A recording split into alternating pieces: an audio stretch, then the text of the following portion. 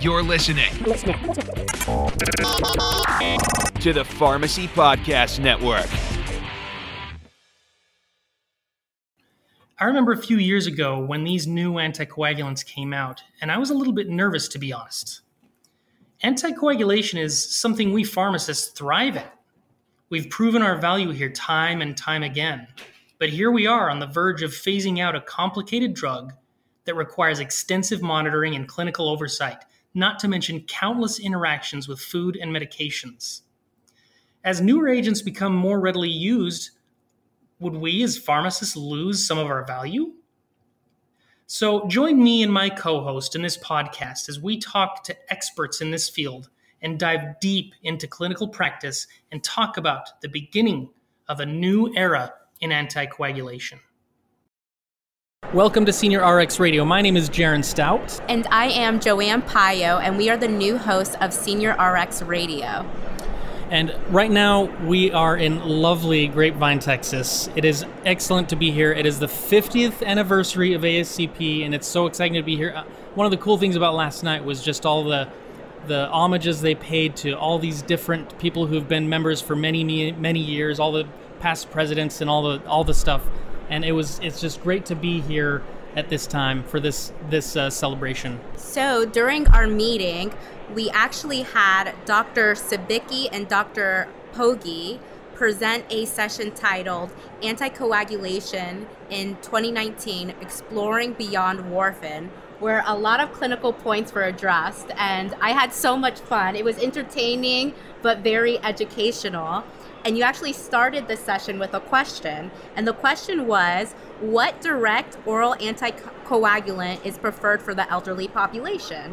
So we have several different options, as you guys presented. We have dabigatran, rivaroxaban, and apixaban. So for our senior care pharmacists who missed out on all the fun, what direct oral anticoagulant is preferred for the geriatric population, and what's the rationale behind this decision? So this was my question. I really wanted to poll the audience and see what agent they preferred for their patients that were geriatric, and overwhelmingly the response was apixaban. And interestingly enough, nobody chose dabigatran, and 10% of people chose rivaroxaban, and nobody chose edoxaban.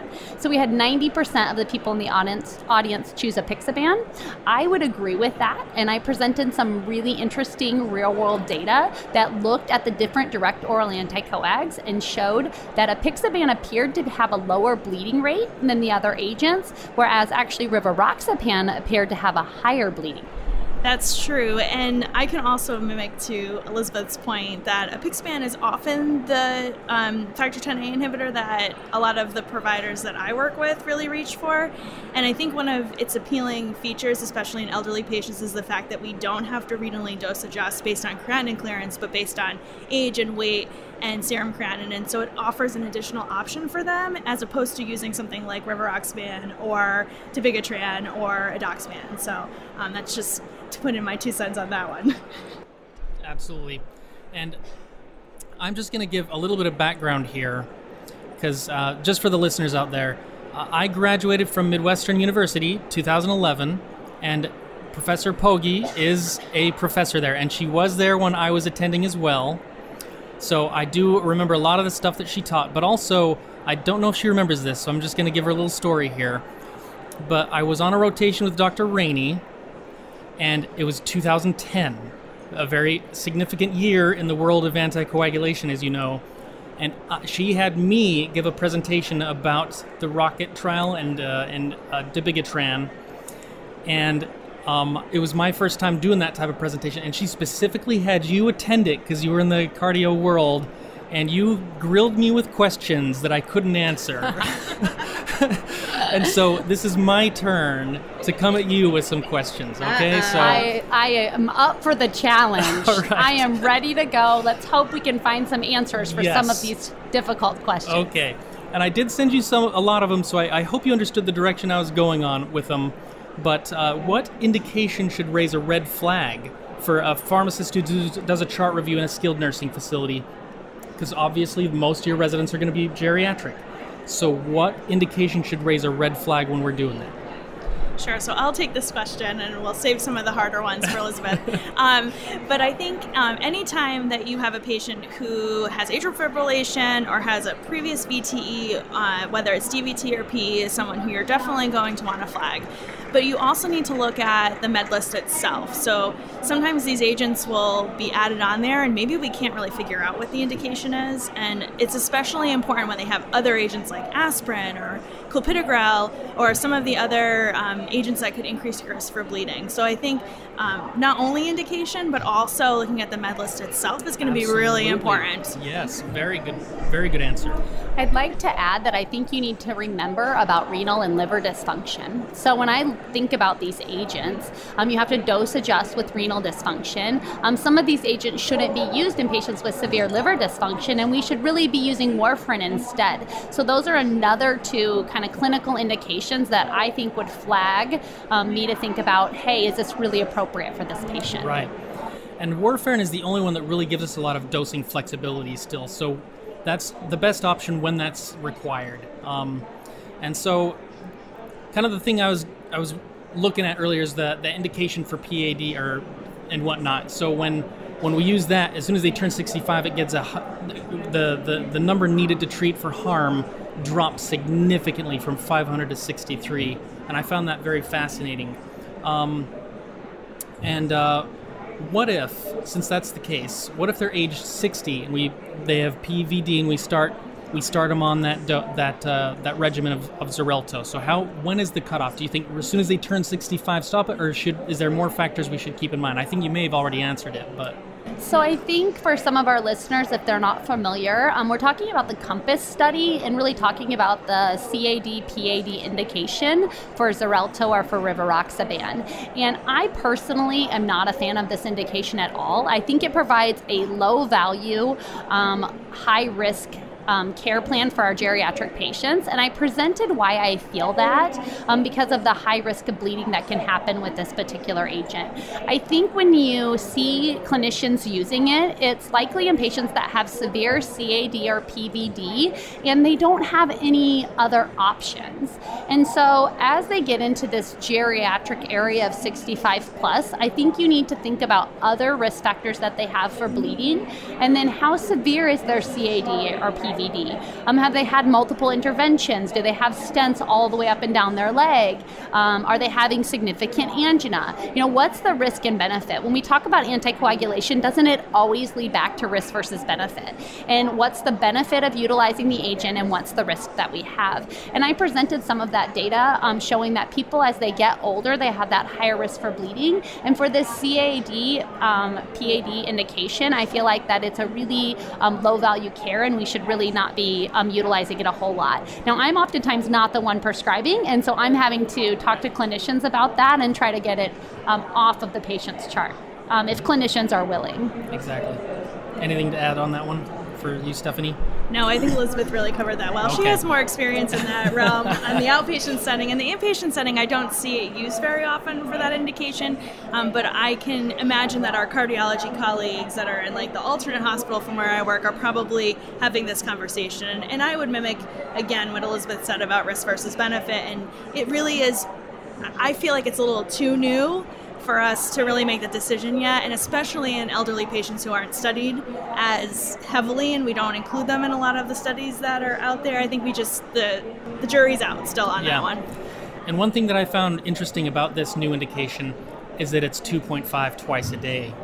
And so now whenever I see Eliquis come over from the hospital at that dose, I'm paranoid and I make sure that they got the translation right, because that is a transitional problem that is easy to mix up now at this point. So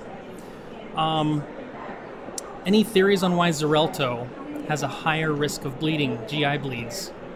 Yeah, I actually have had a theory about this, and this is my theory. This is the theory according to Elizabeth Pauyo, okay? This is my theory.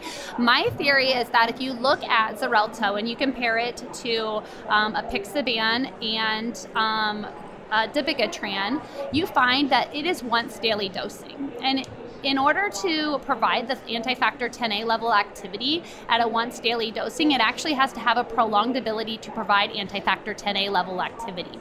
And so being a once daily dose agent and having that prolonged anti-factor 10A level activity, I think that that's causing that higher bleed risk for our patients. Whereas something like apixaban is probably not causing that same anti-factor 10A level activity that's prolonged, and therefore not causing the same bleed rate. Do you have any theories? I do. And so something else to think about, which I think makes rivaroxaban a little bit different than some of our other factor 10A inhibitors and with dabigatran, is that it has this dual elimination, which allows for this longer, prolonged anti-factor 10A activity. And so I think with that additional level of elimination, you're getting a prolonged chance of that bleeding happening as well. So something else just to throw in the ring here is that when we think about like INR with Warfarin and we think about INR with the anti-factor or the factor 10A inhibitors, rivaroxaban is one of the ones that actually shows a higher INR, like if you just randomly drew it, and compare it to some of the other factor 10A inhibitors, it's not as pronounced. And so I think that also plays a role in this as well. Granted, we don't monitor INR for rivaroxaban, and there isn't a lot of clinical utility that's been studied yet for that. I know that some retrospective analyses are looking at whether they can use INR to adjust for rivaroxaban or to predict if someone's going to have a bleed, but again, there's not enough out there for us to make that determination, but that could play a role in this as well. Very good. Those are aspects I was not aware of. I remember once I took a CE course, a live one, to help renew my license. You know how we all do it. And there was a doctor who complained that the studies did not show that they had a sufficient half-life for once daily dosing. So I was curious if maybe they were dosing it a little higher and we have a higher peak with that medication just so that they could get it to last longer. And it was confirmed in your slides that the half-life of Xarelto was still less than Eliquis. Like, the range was even smaller. So I thought that was fascinating, that it tells that may be the case. So,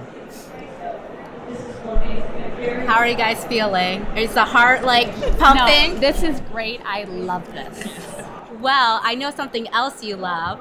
So we were talking during your session about something you discovered, because a lot of the direct oral anticoagulants require renal dosing. So in the clinical setting, we calculate the creatinine clearance using the ideal body weight, but you discovered something as you were evaluating the clinical trials. Absolutely. I think when I gave this talk, I told everybody in the room, I said, okay, if you're sleeping, if you're buying shoes, no matter what you're doing, pay attention right now. This is the one thing I want you to take away from this talk, because this was really something that was really important to me when I was learning about these agents. Because I develop protocols for my clinic, and I want to make sure that what I'm doing is right for the patient. And so these protocols are implemented in thousands of people, and I need to make sure that I'm doing the right thing.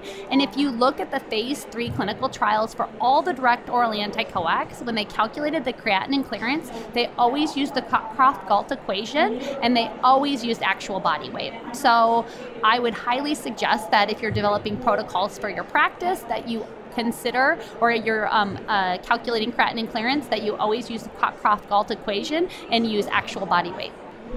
That's true in my practice as well. In the inpatient setting, we use our electronic medical record to usually calculate creatinine clearance, and so I always tell my API students who are usually with me, make sure that you review this and that you're doing it appropriately. And Elizabeth and I actually did an evaluation of apixaban dosing, and we did all that, and granted, apixaban doesn't use a creatinine clearance, but we definitely had a conversation when we were doing our data collection about how we would calculate creatinine clearance, and we did use actual body weight based on the data that was presented. Yeah, let's put in a cheap plug for our article that was published in the Senior Care Pharmacist on appropriate apixaban dosing. I think it was published in the summer, and so check that out. It's a great article that Dr. Sabicki and I wrote together. Awesome. Go ahead and plug that in. You want to say the name again? So the name of the article is, you know what? I think it's apixaban, prescribing practices of apixaban in the elderly. Yes. Awesome. And then you also said in your session that a lot of these direct oral anticoagulants are being underdosed. And then you mentioned something about it depends on indication as well, whether you dose adjust or not. Can you elaborate on that real quick? Sure. So within the study that Elizabeth mentioned in the article that you can read in the Senior Care Pharmacist, we did evaluate apixaban. And what's important to note is that there are different dosing regimens for prevention of stroke for atrial fibrillation and for VTE treatment. And if you think about it from a clinical pathophysiologic sense, if you have someone who has an active clot or had a PE, you really want to give them aggressive dosing of anticoagulation. When you're giving a medication for prevention of stroke, you're really doing it more on, like, dare I say, prophylactic level. So the doses for atrial fibrillation tend to be a little bit lower than the ones for treatment of VTE. But it's really important that you evaluate the patient, you evaluate their factors for apixaban. If it's for atrial fibrillation, it's their weight, it's their serum creatinine, and it's their age. But when you're treating them for VTE, if you're using apixaban, you're not using that criteria. So you're always using a 5 milligram or a 10 milligram dose for VTE treatment. And for apixaban and atrial fibrillation, we're either using 2.5, which is our dose suggested for their age, their weight, or their serum creatinine, or we're using 5 milligrams. And I just looked this up the other day that apixaban doesn't actually have dose recommendations for adjustments in low renal function with VTE. It actually says that you can use it at any renal function for VTE. Yeah, and one other clarification on that too, if you really read into the package insert for all of the factor Xa inhibitors, they'll say they weren't evaluated in creatinine clearance less than 25 or 30, depending on which one it is. So you really go into this clinical judgment zone when someone does have reduced renal clearance in any of these, with any of these agents for any indication.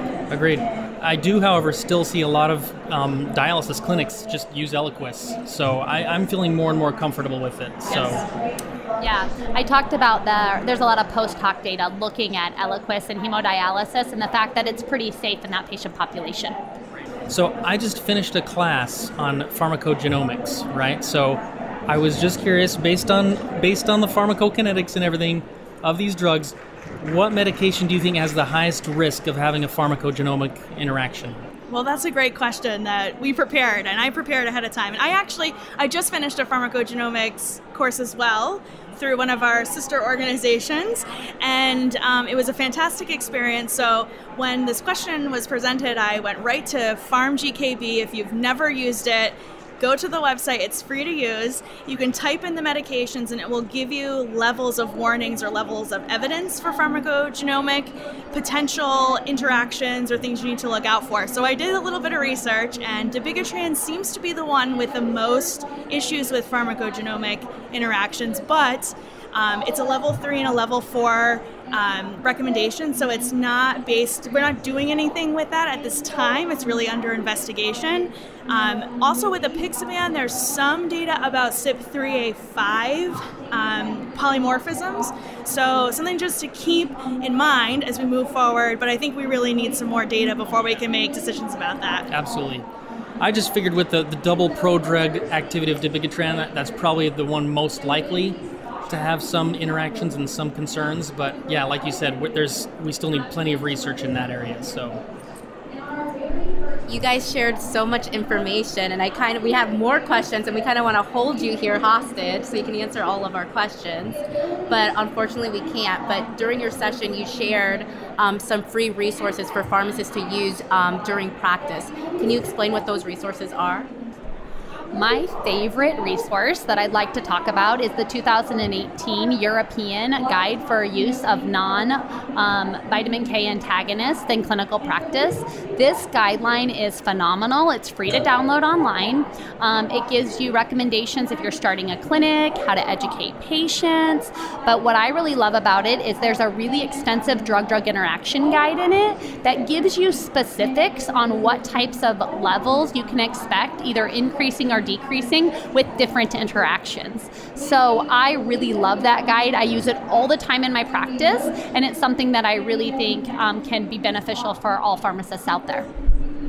Sure, and we provided a few different resources through the American College of Cardiology. They have a lot of apps and really good PDF documents and charts and infographics that you can utilize. But one of my favorite things, and maybe this is a selfish plug as well, is using things like Twitter and social media. I have like a hashtag DOAC nerd, which I've changed because I have issues with terminology. So I'm calling them Da Bears now because it's the first letter of each of their name, and it's got a spoof on SNL there. So if you see hashtag Da Bears, it's probably me. But I love using social media to interact with the different cardiology organizations. I am a huge fan of AtriumRx through the University of Maryland. They do a fantastic job summarizing a lot of the data that comes out, and so I would really highly encourage people who are interested and want up-to-date information to utilize all resources that are there. And if you're on social media, you can follow me, Steph Sabicki. And we like the American College of Cardiology's website, and they have a lot of cool mobile apps that you can utilize as well. And then shout out to the podcasts right here at SenioRx Radio. But I like to listen to Medscape Cardiology, but there's tons of great podcasts out there as well. Absolutely. And so just kind of in closing, I just wanted to say that anticoagulation is something I could talk with you guys all day on. Like, this is fantastic. So thank you so much for coming. But also, I think as consultant pharmacists in the skilled nursing realm, I think we could be doing so much more, because as you touched upon in your presentation today, like, there's so many different dosing protocols and so many different moving parts in how to dose these. And I think a lot of pharmacists were worried that the post-Warfarin era would take that away from us, that we wouldn't have the anticoagulation needs of a pharmacist, but it's still even more relevant than it was before. And so there's so much more that we as pharmacists need to do when people come into a skilled nursing. We have to keep that in mind. As soon as you see an anticoagulant, look for the indication, make sure it's dosed right, do all your due diligence every time. So thank you once again for coming. It's so awesome to have you guys here. Thank you for having us. I really enjoyed being here today. Thank you so much. Go SenioRx. Yeah. Woo! And big ups to Midwestern University, College of Pharmacy, Glendale. All right. We love Midwestern.